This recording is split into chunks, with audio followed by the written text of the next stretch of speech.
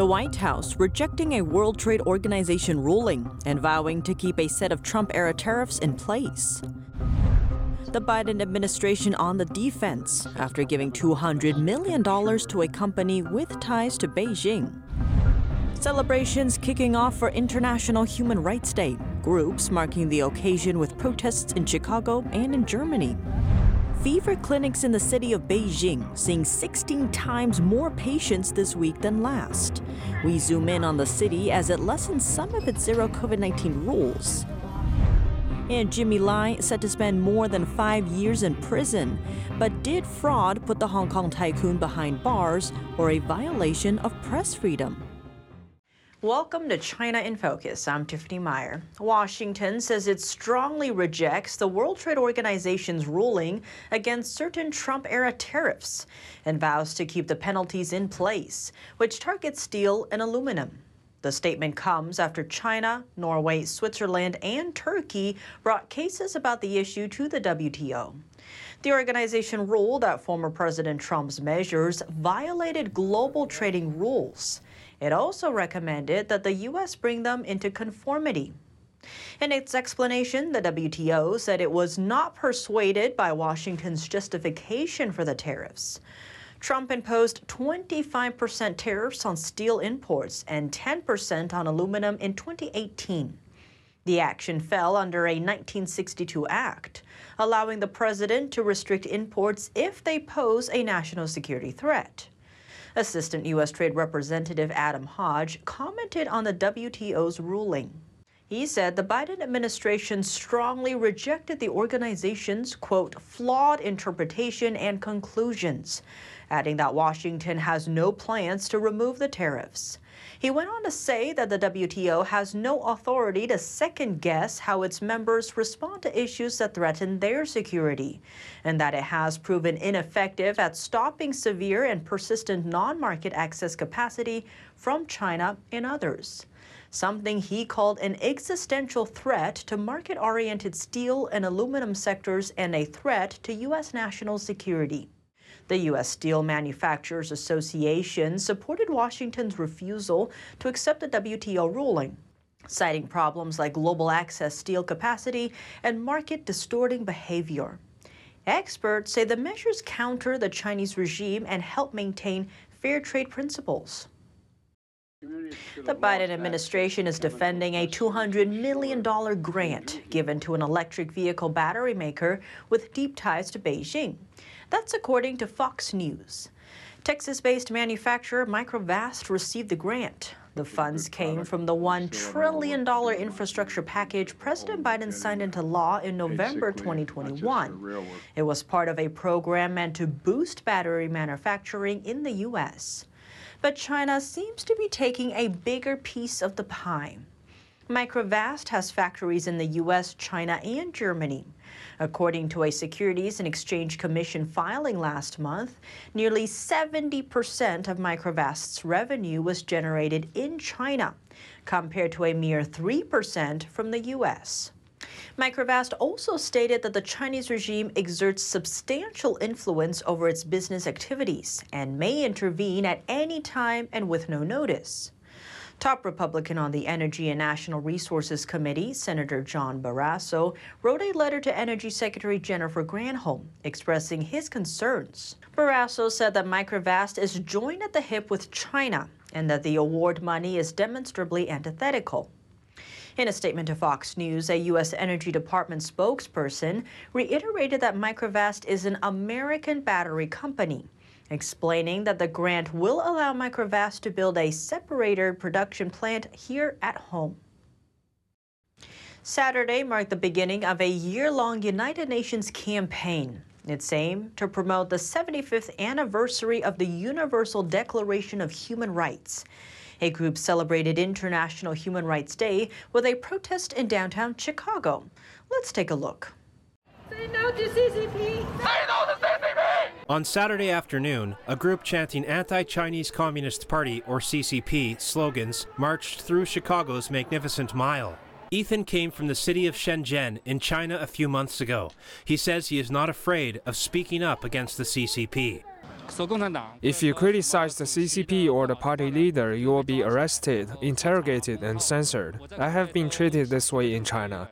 I have a profound understanding of the poison of totalitarian rule and the control of individual thought.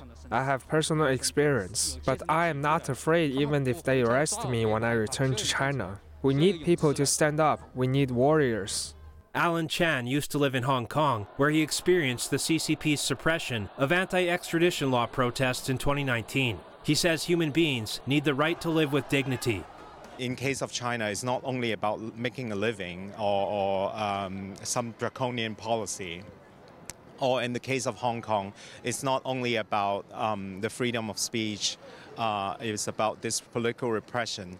It's more about human dignity. It's about living as a human being.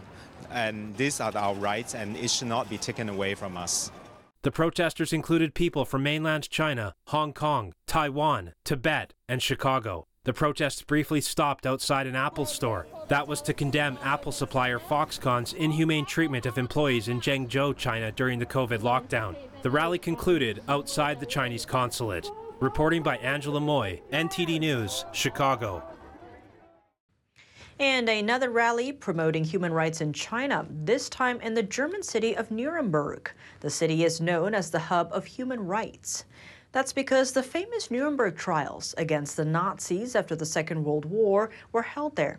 Here's the story. Past and present converged in the heart of Nuremberg.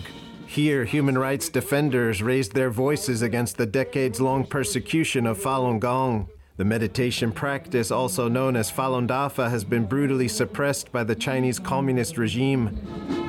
Dressed in blue uniforms, Falun Gong practitioners formed a marching band.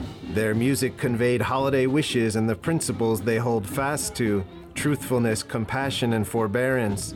Many of them were direct victims of the CCP's campaign of persecution. One of them recalled how the police forced her to renounce her faith using dehumanizing tactics.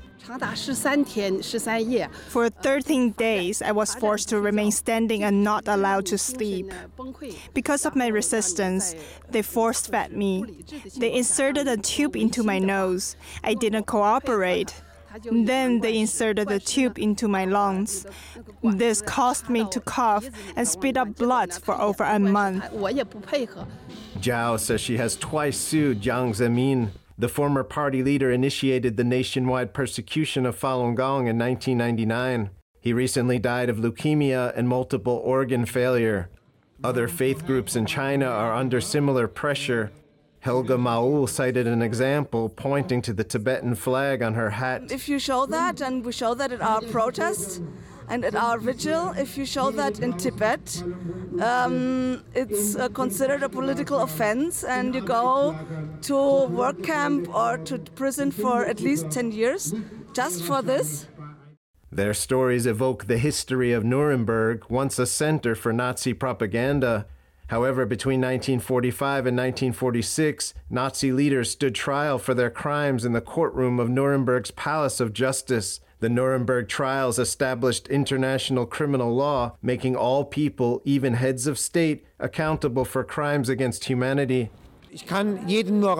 I address those who are involved in the persecutions. Whether it's against Falun Gong or the Uyghurs, they should stop doing that because they will be held accountable for their deeds. The rally ended with a peaceful candlelight vigil appealing for justice in the historic city. NTD News, Nuremberg, Germany. A high-level U.S. delegation is in China. 2 senior U.S. officials spoke with China's Vice Foreign Minister on Sunday and Monday. They are Daniel Kritenbrink, Assistant Secretary of State for East Asian Affairs, and Laura Rosenberger, Senior Director for China Affairs of the White House National Security Council. The visit is in preparation for Secretary of State Antony Blinken's first visit to China early next year, which aims to keep ties between the U.S. and China on course. But the 2 countries still have ongoing disagreements, including about Taiwan and over U.S. sanctions against several Chinese officials. China slammed Washington the same day the delegation was in the country, saying the U.S. sanctions over its alleged abuses in Tibet were, quote, a gross interference in China's internal affairs. The comment came after the U.S. announced sanctions on Friday, targeting some Chinese Communist Party officials. 2 of them are from Tibet. Beijing has been accused of using harsh policies to quell ethnic dissent and control religious activities in the region. The sanction list also includes a CCP official in connection with the persecution of Falun Gong. The U.S. delegation also plans to visit South Korea and Japan to consult on a range of regional issues. China is expected to be on the agenda. China loosened restrictions on the transportation of goods on Saturday. It's an early step towards shifting away from its zero COVID-19 policy. It aims to ensure citizens have adequate access to medicines. But the streets in Beijing still remain largely empty. Let's take a look. China's dismantlement of its zero-COVID policy may be gathering pace, but the move appears to be being met with caution by residents such as this 18-year-old student surnamed Tan. I'm really afraid of being infected because the number of infected people is growing gradually in Beijing. But I must come out and run some errands today. I've been delaying going outside for 3 weeks due to COVID. After widespread protests, Chinese authorities switched course from the zero-COVID policy. Whilst that has been welcomed by a weary public, concerns have also been stoked that infections could spike. With less testing now required and those with mild to no symptoms allowed to quarantine at home, the focus has shifted to ensuring adequate provisions of medicines and shoring up the country's healthcare system. On Saturday, China said it would stop checking truck drivers and ship crew transporting goods domestically for COVID-19.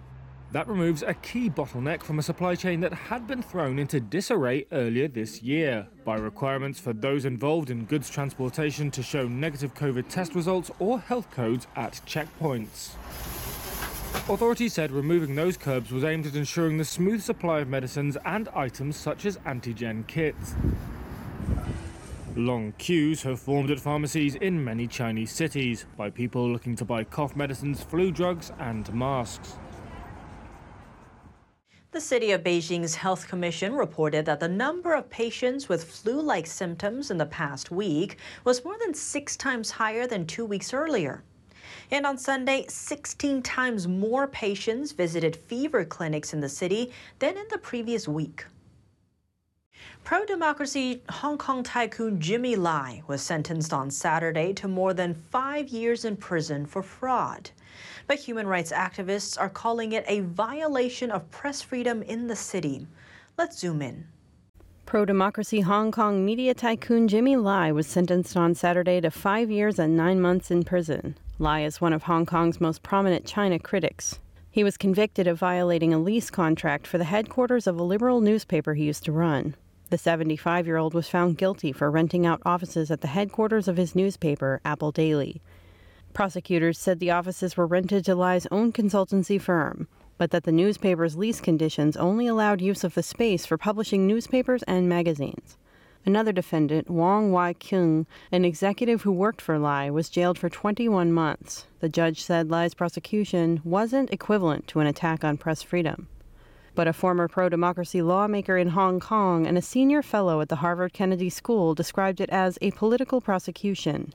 Western governments, including the United States, have expressed concern about Lai's plight.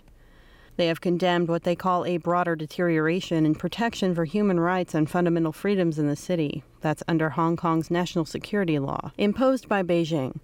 Britain returned Hong Kong to Chinese rule in 1997. At the time, the city was promised freedoms under a one country, two systems policy, meaning Hong Kong would be governed separately from the rest of China.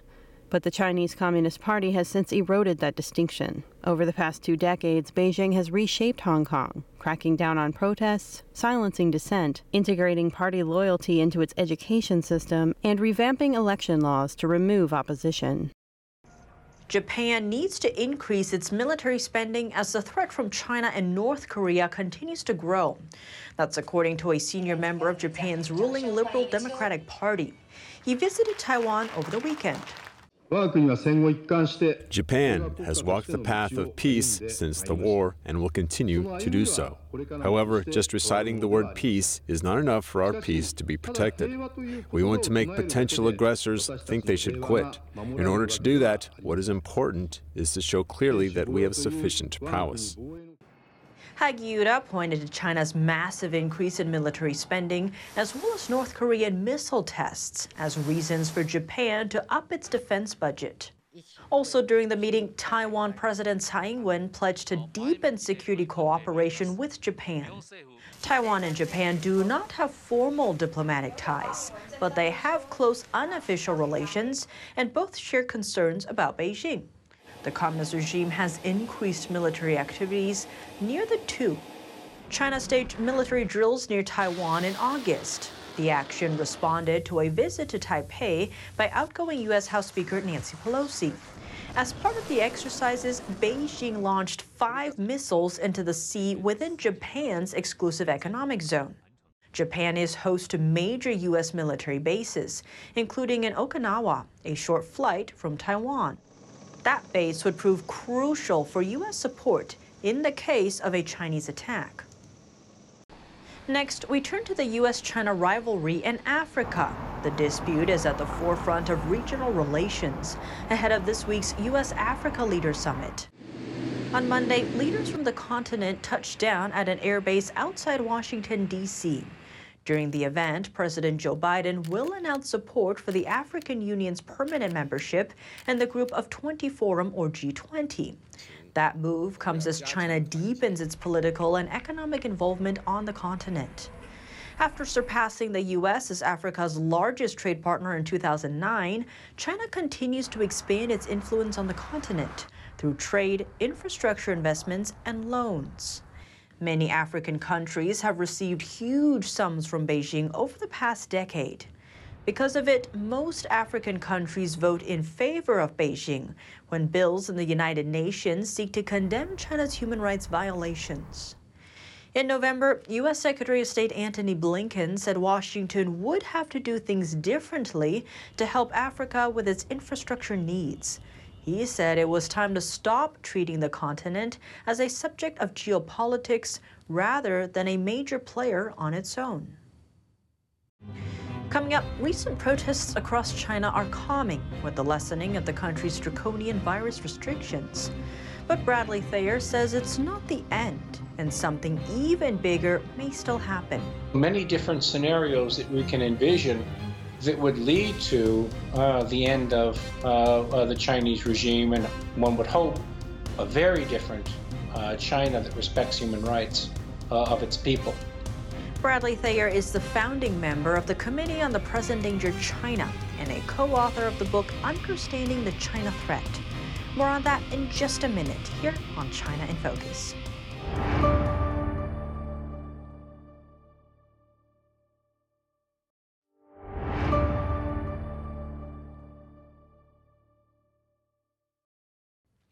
Welcome back to China in Focus. I'm Tiffany Meyer. China's zero COVID-19 policy softening. At the same time, the country is slowly reopening. Protests have calmed, at least for now. But what should we expect in the coming months? We spoke to Bradley Thayer, co-author of the book Understanding the China Threat, to find out more. So we've been seeing all these protests across China, about over 20 provinces in all places. And it seems in some ways authorities are listening. They are lessening some of the COVID restrictions. So what do we make of this? Are authorities actually bowing down to the protesters, or what can we make of this? Well, they certainly have lessened, at least nominally, some of the zero COVID policies. It's clear that they haven't gotten rid of all of them. But equally, the intent is to remove some of the gasoline from the fire of the protests. So we should expect that the Chinese Communist Party vacillates in that degree, using that as sometimes lessening, sometimes tightening, as we move ahead, of course, in the weeks and months to come. But equally, Tiffany, we should anticipate that these protests are not done, that the protests have shown their strength and the animus directed against zero COVID, but also the Chinese Communist Party and Xi Jinping's rule. And so we can expect that some other exogenous event, it might be economic downturn, or it might be an international event, or it might be something within the Chinese Communist Party, brings the protesters out again in full force. Some experts are saying, in China, there's, say, maybe certain numbers of vaccinations, and then the population has been locked up for so long. Now that you have this lessening, it's heading into winter when, virologists say that's when the infections are most easily spread. If we see a huge surge in cases, are we going to see China just going back to the lockdowns? As individuals come out, as these lessen, we will expect COVID rates to rise, and that will generate pressure to reduce them again. But we need to recognize as well that the zero COVID policy was not principally about COVID. It was about ensuring the power of the Chinese Communist Party and ensuring that control over the Chinese population could serve the party's ends first and foremost, before any epidemiological concern was met. And Bradley, you mentioned the part about control, how this isn't actually about the virus, it's about control. So with these protests and the lessening of the restrictions, are we seeing a weakening in terms of the Chinese Communist regime and Xi Jinping's ruling, or what are we seeing here? Well, we're certainly seeing a challenge to it. And this has the potential to serve as a major movement against the party and against Xi Jinping's rule. But there are two arguments against that. One would be, first, he would not have traveled to Saudi Arabia if he were worried about his position. So the fact that he did travel is an indication that he does not anticipate a substantial challenge to his government. Secondly, and more fundamentally, as you well know, China is a surveillance state. So the effectiveness of their ability to identify the protesters and punish them, if you will, kind of a quiet Tiananmen, going after individuals, using social credit scores, using other, if you will, not immediately violent steps, as the People's Liberation Army took in Tiananmen Square in June of 1989, but nonetheless very effective at, if you will, decapitating this movement, which is what they want to do. Find the leaders, find how they communicated, and plug the gaps in that communication and punish the leaders is what they want to do. So the formidable strength of the Chinese surveillance state guards against or cautions us to anticipate it's going to be difficult, at least in the near term, to generate a substantial challenge to Xi Jinping's rule. And on that note, is that a trade-off the Chinese people are willing to accept? I think you mentioned, right, Xi Jinping is in Saudi Arabia. He's not really afraid of getting toppled. So some are saying the protests could lead to that. What would it take to really topple the regime? What's your take? Well, there are several ways that could happen. We could think of many different scenarios. One would be his death, his incapacitation. As well, that would be a serious stabilizer that would lead to really a challenge for leadership in the Chinese Communist Party. It would be if civil society continues to grow in China, so that you do have an alternative to the Chinese Communist Party. It would be if the Great Firewall is torn down effectively, so that the Chinese are able to access the global internet and identify essentially the world as it's happening, rather than going through essentially that very powerful filter. For example, defeat in a war or major economic downturn or another pandemic, for example, or we could think of processes from above, like the growth of democracy and respect for human rights in China, that allowed the Chinese people to recognize that they're tired of the regime. They don't want the Chinese regime anymore. So many different scenarios that we can envision that would lead to the end of the Chinese regime, and one would hope a very different China that respects human rights of its people. That's all for today's China in Focus. I'm Tiffany Meyer. If you have any feedback on the show or have something you'd like to see us cover, send us an email at chinainfocus@ntd.com. We'd love to hear from you. Thanks for watching. See you tomorrow.